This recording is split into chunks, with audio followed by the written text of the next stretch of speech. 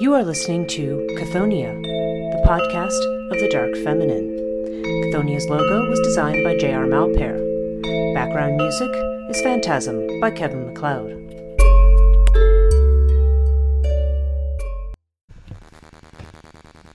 Hello, and welcome to Chthoniya. I'm your host, Breach Burke. It's a little strange for me today because this is the first time I'm actually recording a new podcast since April. I actually been doing them in groups at this point. And one of the things I've been doing is, like I did all the Mahavidyas, I tried to finish up that set together. And probably over the next couple of weeks, I'm going to try to finish up this next set, just to kind of give regular listeners an idea of what's coming up for this year. We're about to start the series on the Matrikas. Now, I'll explain what that is in a moment. But I think what we're looking at is, the Matrika series is going to take us through mid-October, roughly. I think I might do another podcast on the Morrigan after that. The last one I did was last October with April Shaley. That one, the sound was a little weird on that one. I know April was recording from a very strange location, so there wasn't she didn't have a normal microphone. So what we're going to do is, I'm going to do that, and then I'll probably finish out the year with some Egyptian goddesses, of some Egyptian dark mothers who we will talk about. So that's what the rest of 2020 is probably going to look like for this podcast. In the meantime, we are going to get into the subject of Matrikas. And the first Matrika we are going to talk about today is Chamunda, okay? Now, first of all, you're probably asking, well, maybe you're not, if you're depending on how familiar you are. What is a Matrika? Okay, now the Matrika is actually a word that means mother. Okay, and often there's a reference to the Sapta Matrika, or seven Matrikas, or seven mothers. There's also a reference to the Asta Matrikas, which is the 8 mothers, and in that one, Narasimhi is also included as one of the one of these particular quote unquote mother images or mother deities. And the again, depending on which text you're reading, which epic, which Purana, you'll see certain different varieties. And Matrikas, what they literally are referred to as they're referred to as mothers, but they're actually extremely fearsome in their aspect. There's one of the discussions of them suggests that they were emblematic, as they say, of childhood pestilence, fever, starvation, and disease, and propitiated in order to avoid these ills. Now, at a more fundamental level, a Matrika is a Shakti. It is a manifestation of the Devi, of the the supreme Shakti, of the power, of the feminine power of the universe.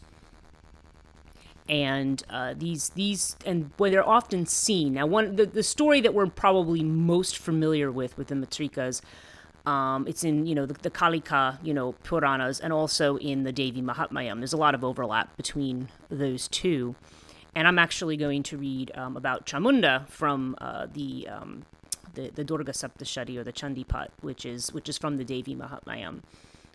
There's a chapter in there. Actually, it's chapter 7, interestingly. That talks about Chamunda and what the story is that most people associate with Chamunda. And what we see these Matrikas doing is they often seem to have a protective function. Remember, my earlier podcasts, we had talked about the idea of the terrible mother. We talk about the devouring terrible mother, which definitely applies here, but also as the mother, who in that role is protective. One thing about, I think, these really scary-looking goddesses is that, especially if you're a female, you have this idea that, these goddesses, protect you from stuff. I mean, they're not fooling around. And I can tell you that Chamunda, in particular, is a goddess that you don't fool around with. Now, let me sort of make a start here. I want to talk a little bit about her specifically. I do also want to say, though, that the Matrikas are also associated with a group of goddesses called Yoginis. Now, the Yoginis are sometimes considered to be the daughters of the Matrikas, so it's weird that you could have Matrikas and Yoginis that are the same, but they also may just be other manifestations of the Devi, like another version of the Shakti, because there you have okay, if we go with the system that says that there's 8 Matrikas, then generally with those is multiplied by 8, you have 64 Yoginis, okay? So it's like each of them, it's like, for each one of them, there's like 7 more. So that which makes a total of 8 for each, and then that's 64. And that tends to be associated with the Yoginis who are reside in the Sri Chakra, or the home of the Devi, as it were. So the yoginis are another. I mean, the term yogini is used for other things too. It can be used for a female tantric practitioner. It can be used for a female yogi. The term is used in a lot of different cases and in a lot of different ways. But a lot of times now the other thing too. Now, if you remember from our discussion of the Mahavidyas, there's the independence factor when it comes to the Matrikas. Now, some of the Matrikas are considered to be the Shakti or power of male divinities. Okay, so there's for example, Komari, who we'll talk about in the next podcast, is considered to be the Shakti of Komara or Skanda, who is the god of war. Okay. There's the Matrikas who are considered to be the Shaktis of like Vishnu or Brahma or some of these other deities. Now, the one we're talking about today, Chamunda, is in fact the only Matrika who is the Shakti of the great goddess Devi herself. She has no male counterpart whatsoever. The other thing worth knowing about Chamunda is that Chamunda is like her and like a lot of the Matrikas, they're very, very old. Okay, they have a tradition in the Vedas. They get picked up by the Brahmanic traditions. Okay, and the sort of proper Hindu worship as we know it. However, all of them seem to have origins that are much, much older. Whether it be in certain local deities. You kind of see this in Greece too. When you talk about Mount Olympus, and you talk about like Zeus, for example, and Zeus and Artemis and Hera and Aphrodite, all these goddesses, they sort of end up taking on attributes of other local deities that are there. They might be referred to as like for example, chthonic deities might be known as Zeus Chthonios or something like that. There's the quote unquote main state deities, if you will, end up kind of subsuming the local deities that are there. And I believe a lot of this has happened with the Matrikas. Now, Chamunda is interesting because she's kind of retained her identity. And she is very demonic appearing in nature, certainly. And I'm also thinking of some of these other, like when we talk about Indri or Indrani, the queen of the gods. She's like the Hera of the Hindu pantheon. She is actually the daughter of a demon as well. So you have these Matrikas that are these Shakta, but they're not these kind of pure. This is not new to anybody who's familiar with this podcast, but one of the things we want to get away from, is the whole good versus evil theme. And they're not really anything. They're powers that can be protective and that can be helpful and that can vanquish demons, but they can also be somewhat demonic in and of themselves. And again, the term demonic in Hinduism means something rather different. This is kind of why they have a tantric association, because tantra, if you say tantra is about the demonic, I mean, that immediately to a Westerner, the narrative there, it signals something very, very, bad or evil or something like that. That's not what we mean by demonic. Demonic tends to have to do with that which is Ashuric, or doing with the Ashuras. So it has to do with things that are, how can I put it? Having to do with goals that are perhaps more material than spiritual. And again, you want to avoid making a distinction between material is bad and spiritual is good. That happens a lot too. if anything, Tantra teaches us that both are necessary, that, to live a balanced life, you should participate in and enjoy the world.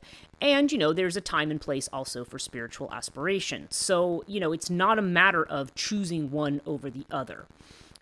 We may choose our behaviors, what constitutes right action or right behavior in a particular situation, but there's not,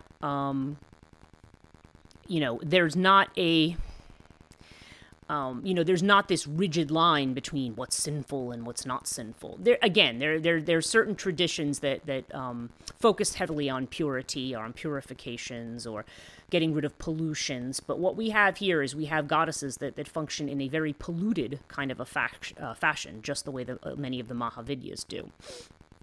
So you're going to see this same element with the Matrikas, but the Matrikas are definitely...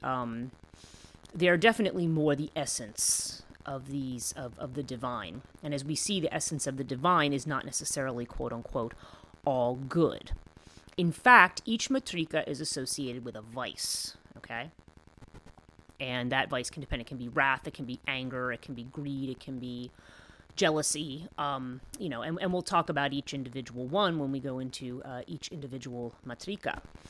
But, just as they embody those qualities or their manifestations of those qualities, they can also help the devotee to, learn about those qualities in themselves. This is also, again, just kind of drawing parallels with the West here. If people who practice a Goetic practice, and when I say Goesha, when I talk about the West, I realize that that means more than one thing also. There's certainly the practice of using the grimoires, and, there's some overlap here, but there's the later grimoires that come out, like, throughout the Middle Ages and beyond.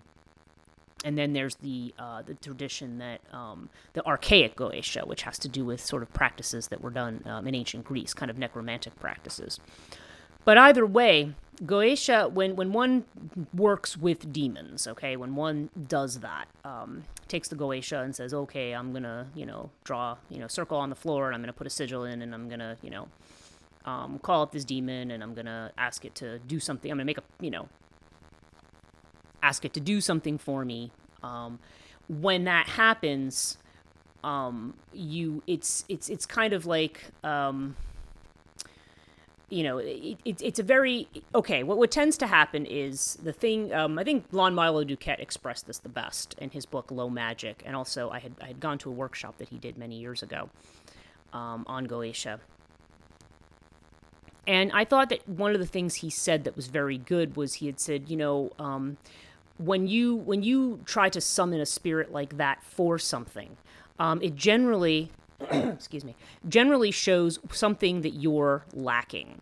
So, for example, in the example he gives of himself, he will say that, that was a time when, he was a musician, he was having trouble making money, he had a family, he had his wife and his son, he couldn't support them, so he felt like, he wasn't doing his job as the father of the family and so forth. So he ended up looking to a demon to help him that had to do with dignity, okay? Restoring his dignity.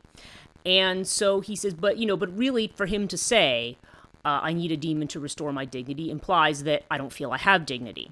Just like he said, if somebody wants to perform, say, a love spell or invoke something to say, I want Susie next door to fall in love with me, as he put it, then that means I don't think I'm the kind of person that Susie would be interested in. So it's that kind of a thing. My point is that oftentimes they can help point out areas that are in shadow for you or areas where you lack. Okay. So if you appeal to a Matrika who has to do with jealousy, for example, then then that could mean that jealousy is a problem for you, that you're very possessive, that you're that you can't let go of certain things, or you have attachments to certain things.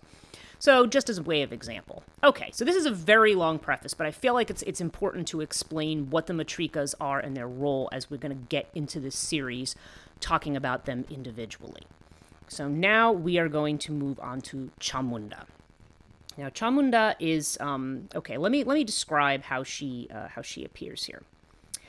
So I'll read a little bit of a description of her. The black or red-colored Chamunda is described as wearing a garland of severed heads or skulls.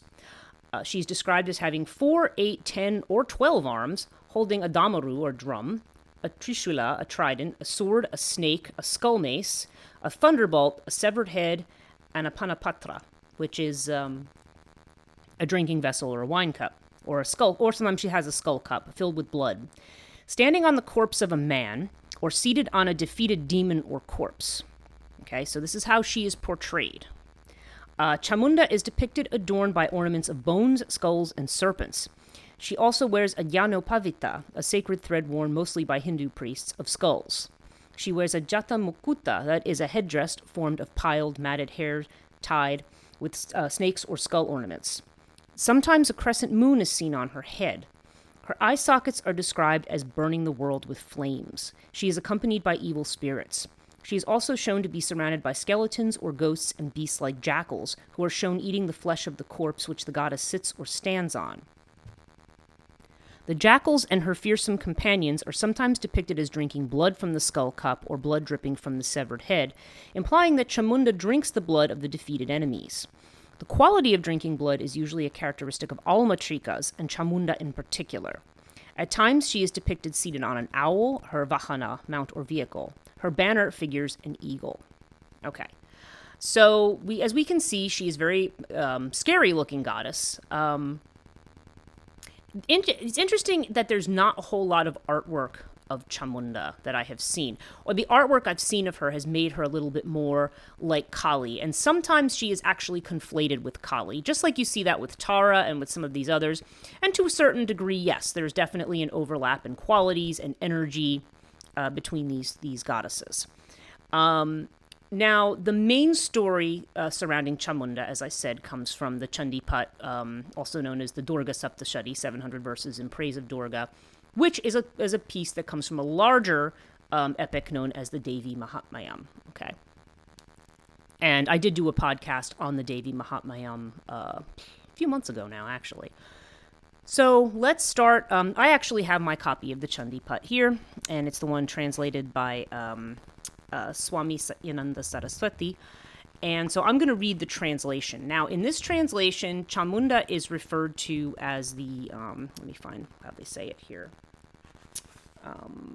the remover of darkness. Okay, so that is how she is translated here. So when you hear remover of darkness, we are talking about Chamunda. Okay. And the chapter starts with a meditation upon Matangi, okay, as we know, who is one of the Mahavidyas associated with pollution. So interesting that that's the introduction to the Chamunda chapter. Okay, so here we have this battle. This is the section, and I've talked about this before, so I don't want to rerun through the whole story. But this is when the Asuras, the great ego, and all of the bad qualities, as you could say, have taken over the world. Okay, they've taken over. And, so the gods, of course, appeal to the Devi to destroy them. I'm going to make one quick side note here that's important. One of the things I have noticed in reading a lot of stories about Asuras, or demons, who practice austerities and certain purifications and spiritual practices in order to achieve a boon. See, their purpose is to achieve something, okay? It's not to achieve necessarily knowledge or, what we might think of in our terms as improvement. They're generally trying to get something. They're trying to get power for themselves of some kind. And when they do this, I've noticed that when they request a boon from Brahma or from Shiva or from any of these gods for what they do, sometimes they try to request immortality, and they're told, you can't have that. You can have something else. You can't have that. Often what they want, and this isn't true in all cases, but it's true in a lot of cases, probably most of them, is that they want to be invincible. They want it so that no man can kill them. Okay? Now, this is important, that no man can kill them. Okay? Which means that a woman could kill them. Okay? So this is, if you wonder why the Devi is frequently called up, a lot of times you have demons that are invincible to any kind of male deity or whoever that can't be vanquished.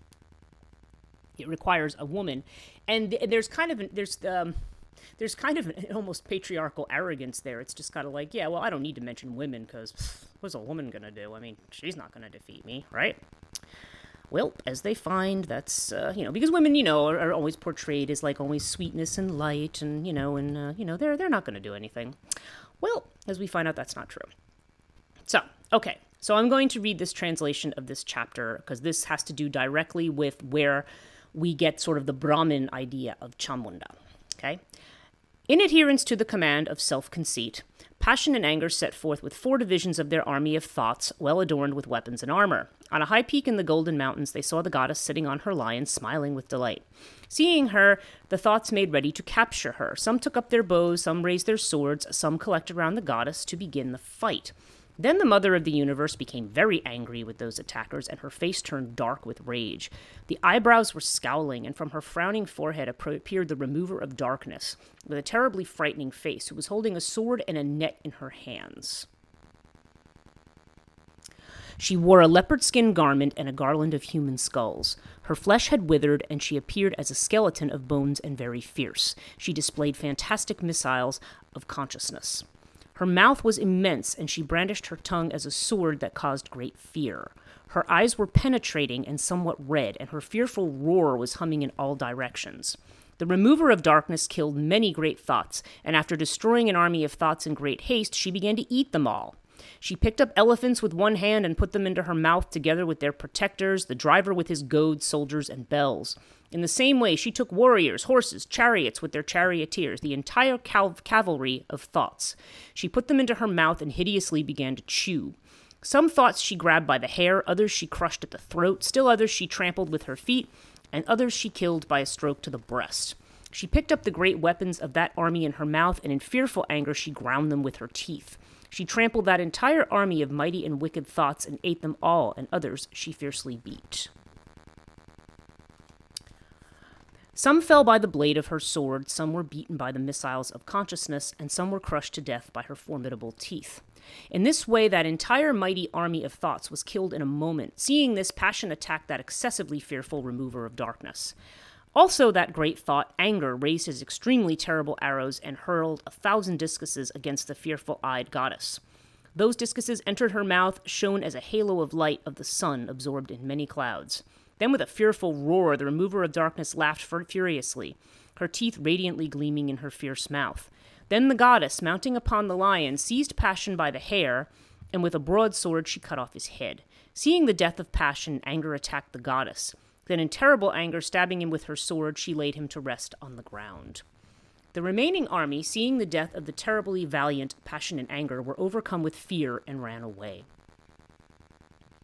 Thereafter, the remover of darkness took the heads of Passion and Anger in her hands and brought them to she who tears apart thought, and spoke to her with a great laugh. I present to you 2 great beasts, Passion and Anger. Now in the war of sacrifice, you yourself will kill self-conceit and self-depreciation. Then the Rishi says, seeing the heads of the 2 great thoughts, Passion and Anger, Chanda and Munda, brought there, the goddess of welfare, she who tears apart thought, said in sweet words to the remover of darkness, since you have brought me the heads of Passion and Anger, henceforth you will be known in all the worlds as the slayer of Passion and Anger, Chamundeti. Okay?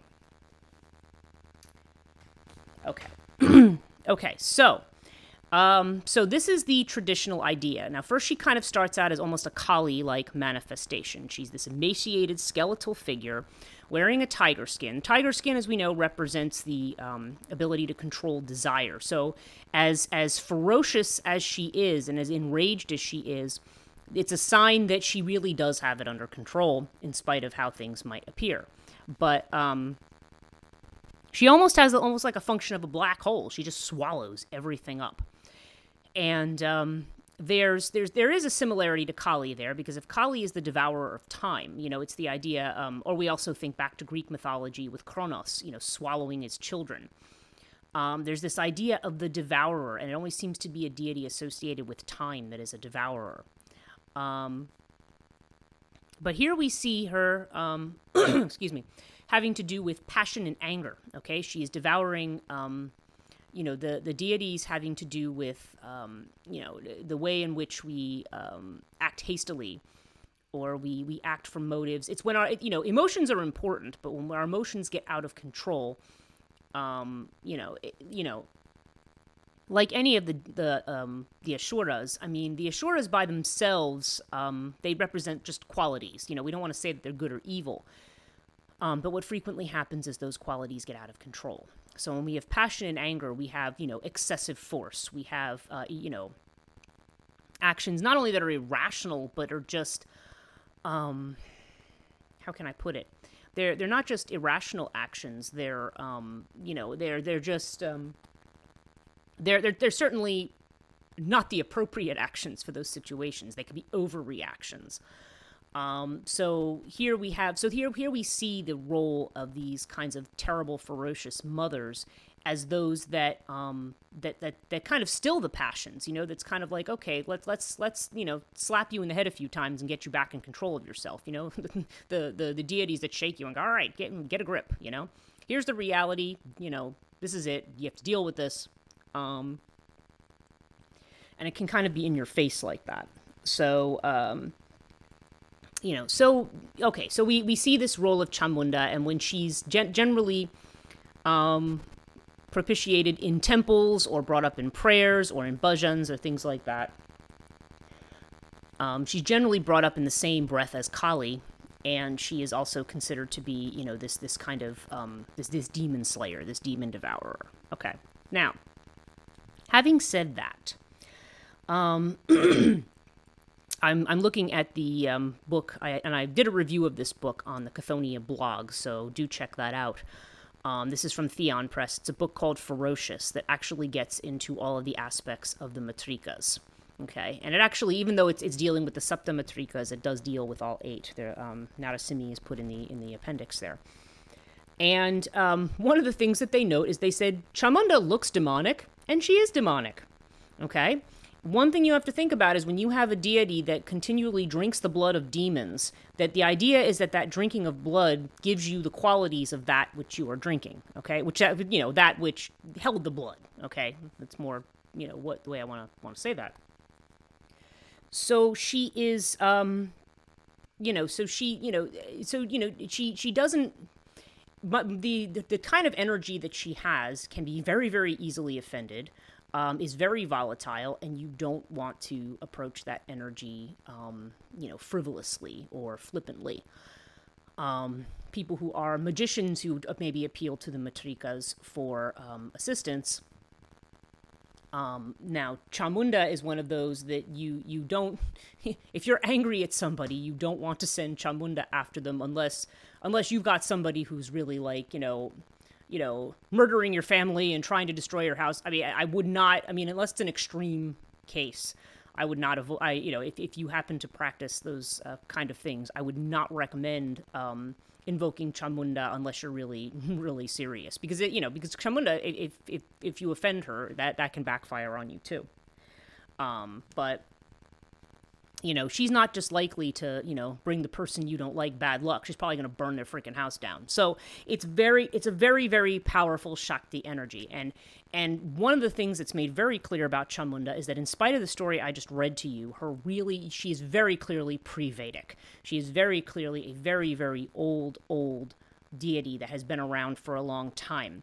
And what's interesting is that the sort of egalitarian nature of her, in the same way that you see with gods like, say, Bacchus or Dionysus, where the very powerful and the very wealthy, and in this case the very high caste, worship Chamunda, but also the very lowest, the untouchables, and the people who are classes of thugs and criminals and, the poverty-stricken, they also appeal to Chamunda. Chamunda is a very, very democratic goddess. I mean, she is not...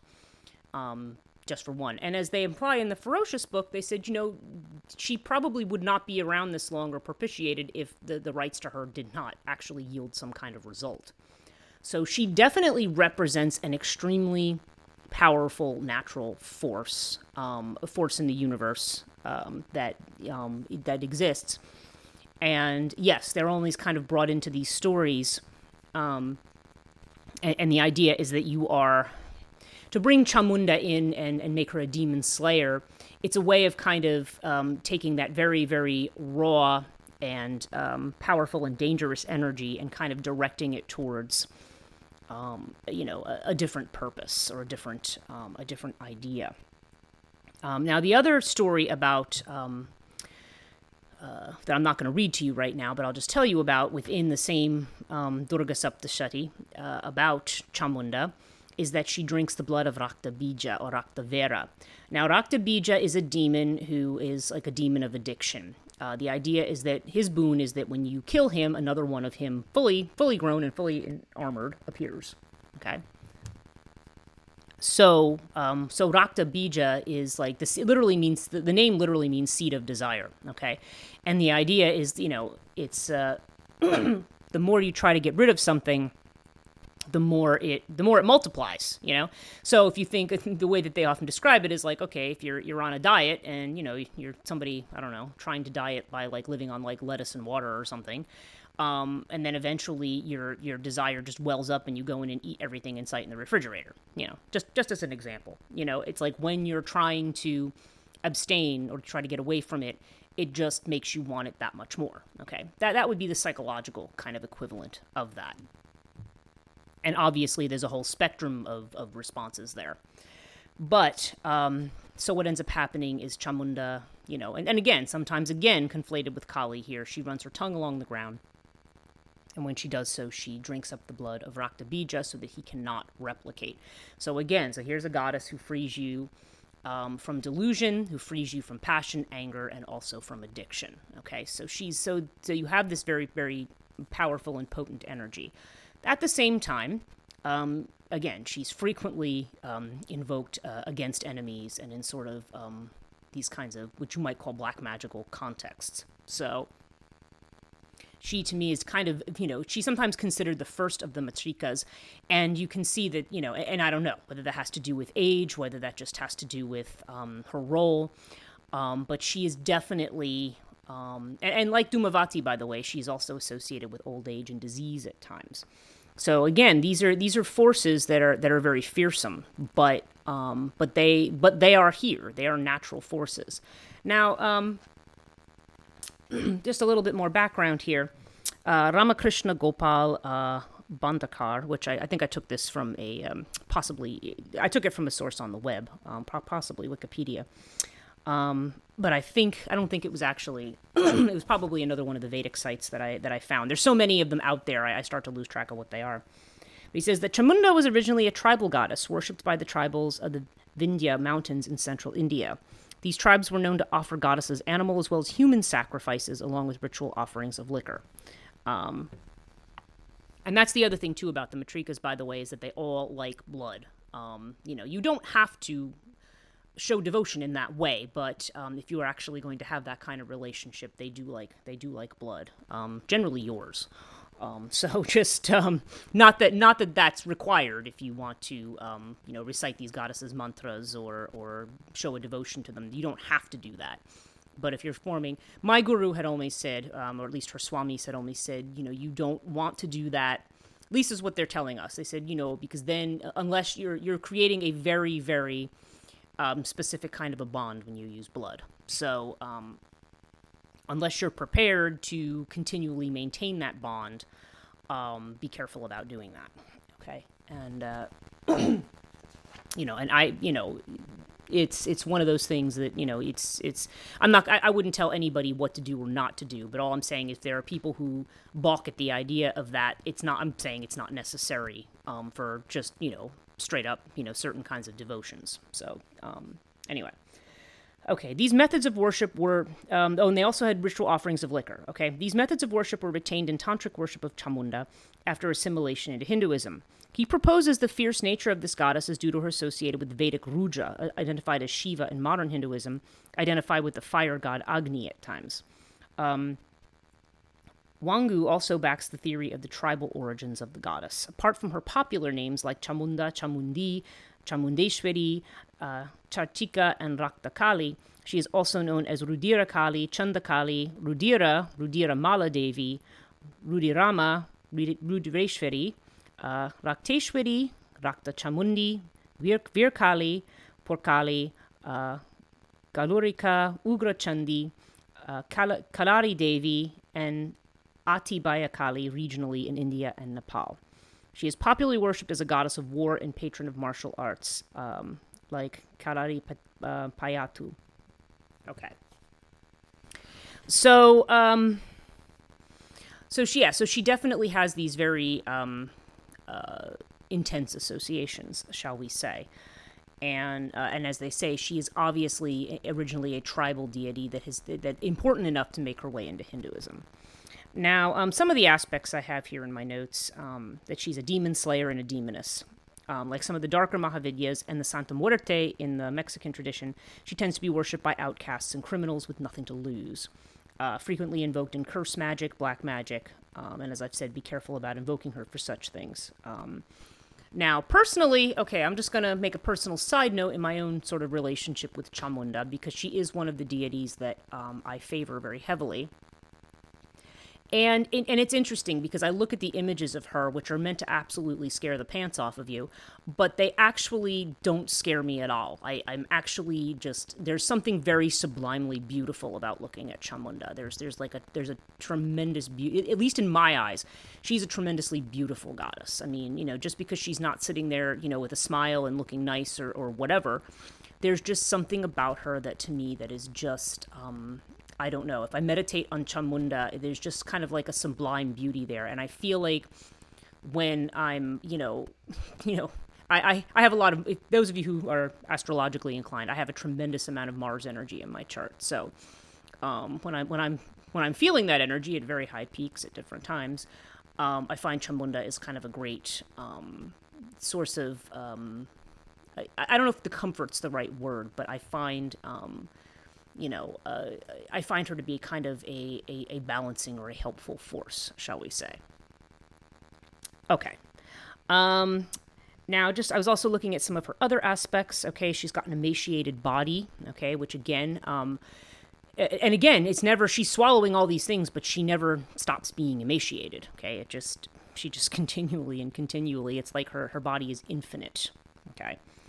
And the emaciation may represent old age and disease and death, so again, as I said earlier, she's a kind of black hole. She's like a void beyond time and space that eventually devours everything. Makes me kind of wonder now that I'm thinking about this and reflecting on it, whether or not, there's a lot in the Vedas and other things that kind of reflect actual things that we've learned about the universe and about how it works. Particularly with regard to things like, maybe multiverses or, other certain quantum things. I'm not, that maybe at some point that could be a separate podcast. Right now I'm not, I'm not prepared to give you all the quotations there. But there's a lot in, especially the early Vedic mythology, that seems to accurately reflect what science has discovered about the universe. Joseph Campbell has a lecture series on that where he says that's one of the reasons that people seem to be drawn to Eastern belief is because it actually jives with the factual knowledge that we've gotten to some degree. Not that myths have to be about facts, and that's not their intention necessarily, but it's easier to, adopt a narrative if we find that it matches what we've actually learned, okay? When we have a story and it's very clearly not the, like that's the problem with the Adam and Eve story. The world was clearly not created 5,000-6,000 years ago. So it's like, okay, if you're going to try to look at it from that angle, now does the Adam and Eve story have a value and have a meaning that doesn't have anything to do with that? Yes. But it's like when people who try to reconcile it in that way, it doesn't really work. Okay. So you'll find that.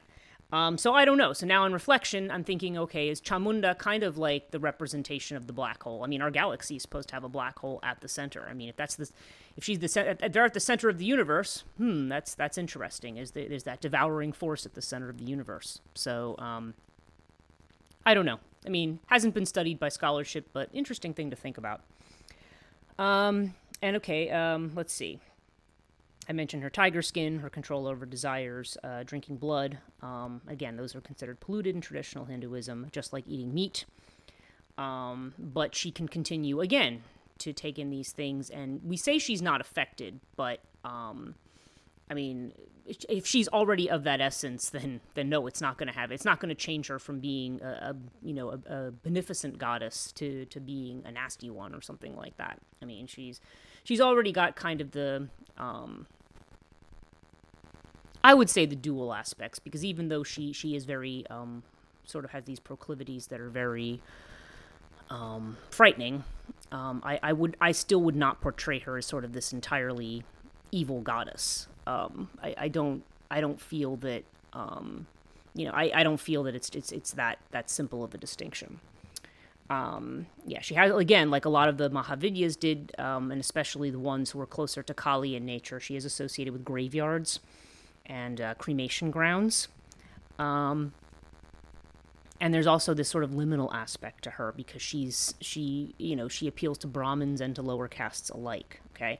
And she's in Orthodox Hinduism, and she's in Tantra, okay? So that's a very powerful and pervasive energy. I mean, you don't always see that. A lot of times, especially the Matrikas, a lot of times they're worshipped as a group and not necessarily as individual deities, but Chamunda has her own temples, okay? And she has worn the test of time. She has been around a very, very long time.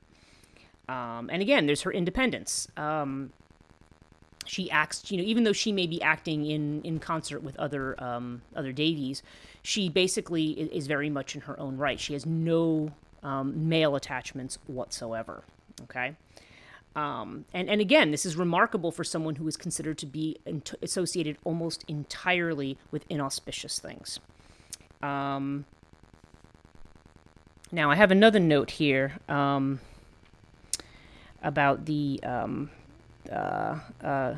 Kshatriyas, I don't know if I'm saying that right, Kshatriyas, and the Jainist community often worship Chamunda as a Kula Devi or family deity. And also in, different, the Chapa dynasty worshipped her as a Kula Devi, the Gujar Kshatriyas, it's the KS that's throwing me here, worship her as a Kula Devi, and she has temples in Sinugra and Chandia. Okay. And a lot of this is in South India, so she definitely tends to have a very, very strong presence in South India. I had another note about her, so let me just see what I wanted to say here. Let's see. So something. Okay. I think I just had another note here. This is from Ferocious. I remember I had certain pages had stood out to me. And this is on the idea of the ancient nature of Chamunda. It says, this theme of a deity that embodies dark or negative tendencies applies to Chamunda, but also applies to Matrika group of goddesses, which she belongs. It is also important to note here that Chamunda and or Kali began as marginalized deities that gradually came to take more and more power and social prestige over the centuries. This text is also interesting to our study because it explores how different deities with similar attributes come to be associated and eventually understood to be non-different or the same entity altogether. Okay. Additionally, we know with certainty that the origins of Chamunda are very early. In terms of material evidence, Chamunda's cult is attested to by an inscription found at Gangadhar in Rajasthan. This inscription provides evidence that A. Chamunda was already considered an established deity by the 5th century. B. Chamunda was connected by them with the Matrikas and the Dakinis, which are another type of yogini-type energy. They're calling them sinister female energies, but yes, Dakinis tend to be associated with these tantric goddesses. And C. Chamunda was equated with tantric and esoteric practices and was able to fulfill all wishes. Thus, we have a deity that is clearly associated with corpses and Dakinis, both of which are polluting and polluted, and yet is also a source of wish fulfillment and magical power. That people were willing to risk approaching such an entity is evidence that Chamunda was indeed able to fulfill the wishes of her devotees, as they were clearly less threatening goddesses to approach. Okay. So it's rather interesting discussion here of Chamunda. So I think that's most of what I want to say about Chamunda for today. I have no idea how long I've got. I never do when I start doing these podcasts. They just everything just kind of goes, and I always look at what I have and I go, oh, do I really have enough material to talk about this person? And then it turns out I've been talking for like an hour and a half or something. So I'll probably stop here because I think I've actually covered all of the aspects that I think are important with regard to Chamunda. I don't say a lot of these things to steer people away from her who have an interest in this kind of a deity, because I do feel like, and again, this could just be, as I said early on in my intros to Tantra, those podcasts, is that I tend to already feel a connection with these deities. So it's not, I don't necessarily think, I'm not sure that she's for everybody, I guess is what I'm saying. And I wouldn't be frivolous about how I approach her, but by the same token, if you feel a strong devotion to her, I mean, to me, she is, again, it's kind of like what's been said about Kali. This something that seems to be so apparently awful, actually represents a kind of sublime reality and reminds us of the place of evil in the world. Now, that's kind of a hard thing to talk about right now, because everything is up in upheaval. Everything is so upset, and everybody's in chaos in the world, and we are wondering, when these kinds of things are finally gonna settle down or come to an end. But the upheavals, of course, are necessary if you want to make substantive changes. And it kind of makes you reconsider your ideas about, what we regard as inauspicious, okay, and what we regard as, evil, or as something to be, avoided at all costs, or vanquished, or exorcised, or gotten rid of.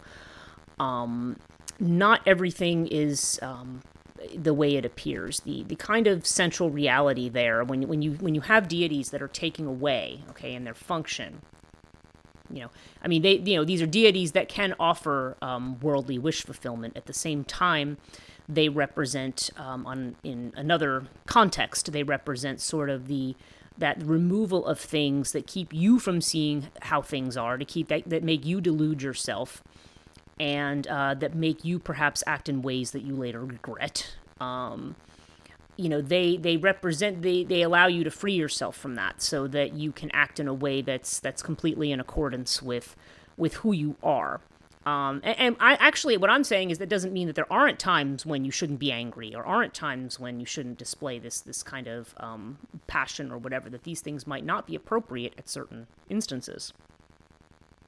But by the same token, it's again, it's a force that you want to keep in balance. It's not something that you want to exclude. You want to see where it fits in, and these kinds of deities can force you to confront that.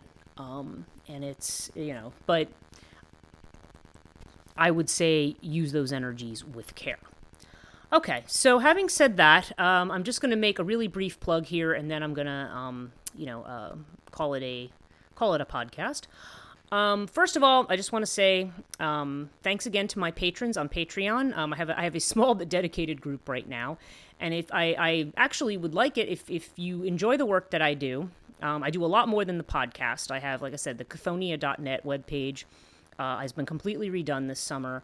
I've added things. I have a new book publishing company called Chthoniya Books. Really, it's an imprint of the Ingram distributor.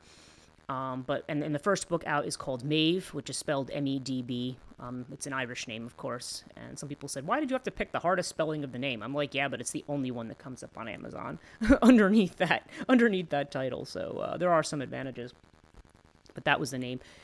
So I have that novella that's come out. I am finishing up one on the Morrigan. I originally had a whole outline on Chthoniya.net, but I've taken a lot of it down because in the last few weeks, I've had a complete revisioning of the whole project. So, and like I said, in this past week alone, I've written 51,000 words. So I'm really trucking along on this, and I'm hoping that I will have a reasonably good version, certainly by August, and I'm hoping by this fall that will be the next release of Chthoniya Books. But Chthoniya Books also, I am also taking submissions from other people. I've kind of done a soft launch of it for this summer because I've also been increasing my Reiki practice, increasing my tarot practice. I probably do owe people another liminal tarot video. I just haven't, I've had all kinds of tech problems this summer too. That's another issue. Even without Mercury retrograde, I've had a lot of tech issues. So, so I'm still fumbling my way through those, I guess you might say. But there's a lot going on, so if you want to support me on Patreon, I'd be most grateful. If not, just at least like what I'm doing on social media. Check it out, share it with your friends if you like it. And hopefully, we'll have, I'll be seeing more of you. Please subscribe to the YouTube channel or to the podcast if you really like this podcast. And I want to say thanks. I've had a pretty big influx in subscribers in the last couple of months. So I want to say thank you to all of you as well. And with that, I think I'll end on that note. And hope to see you all again, or I hope you all will tune in again in the near future. And be well.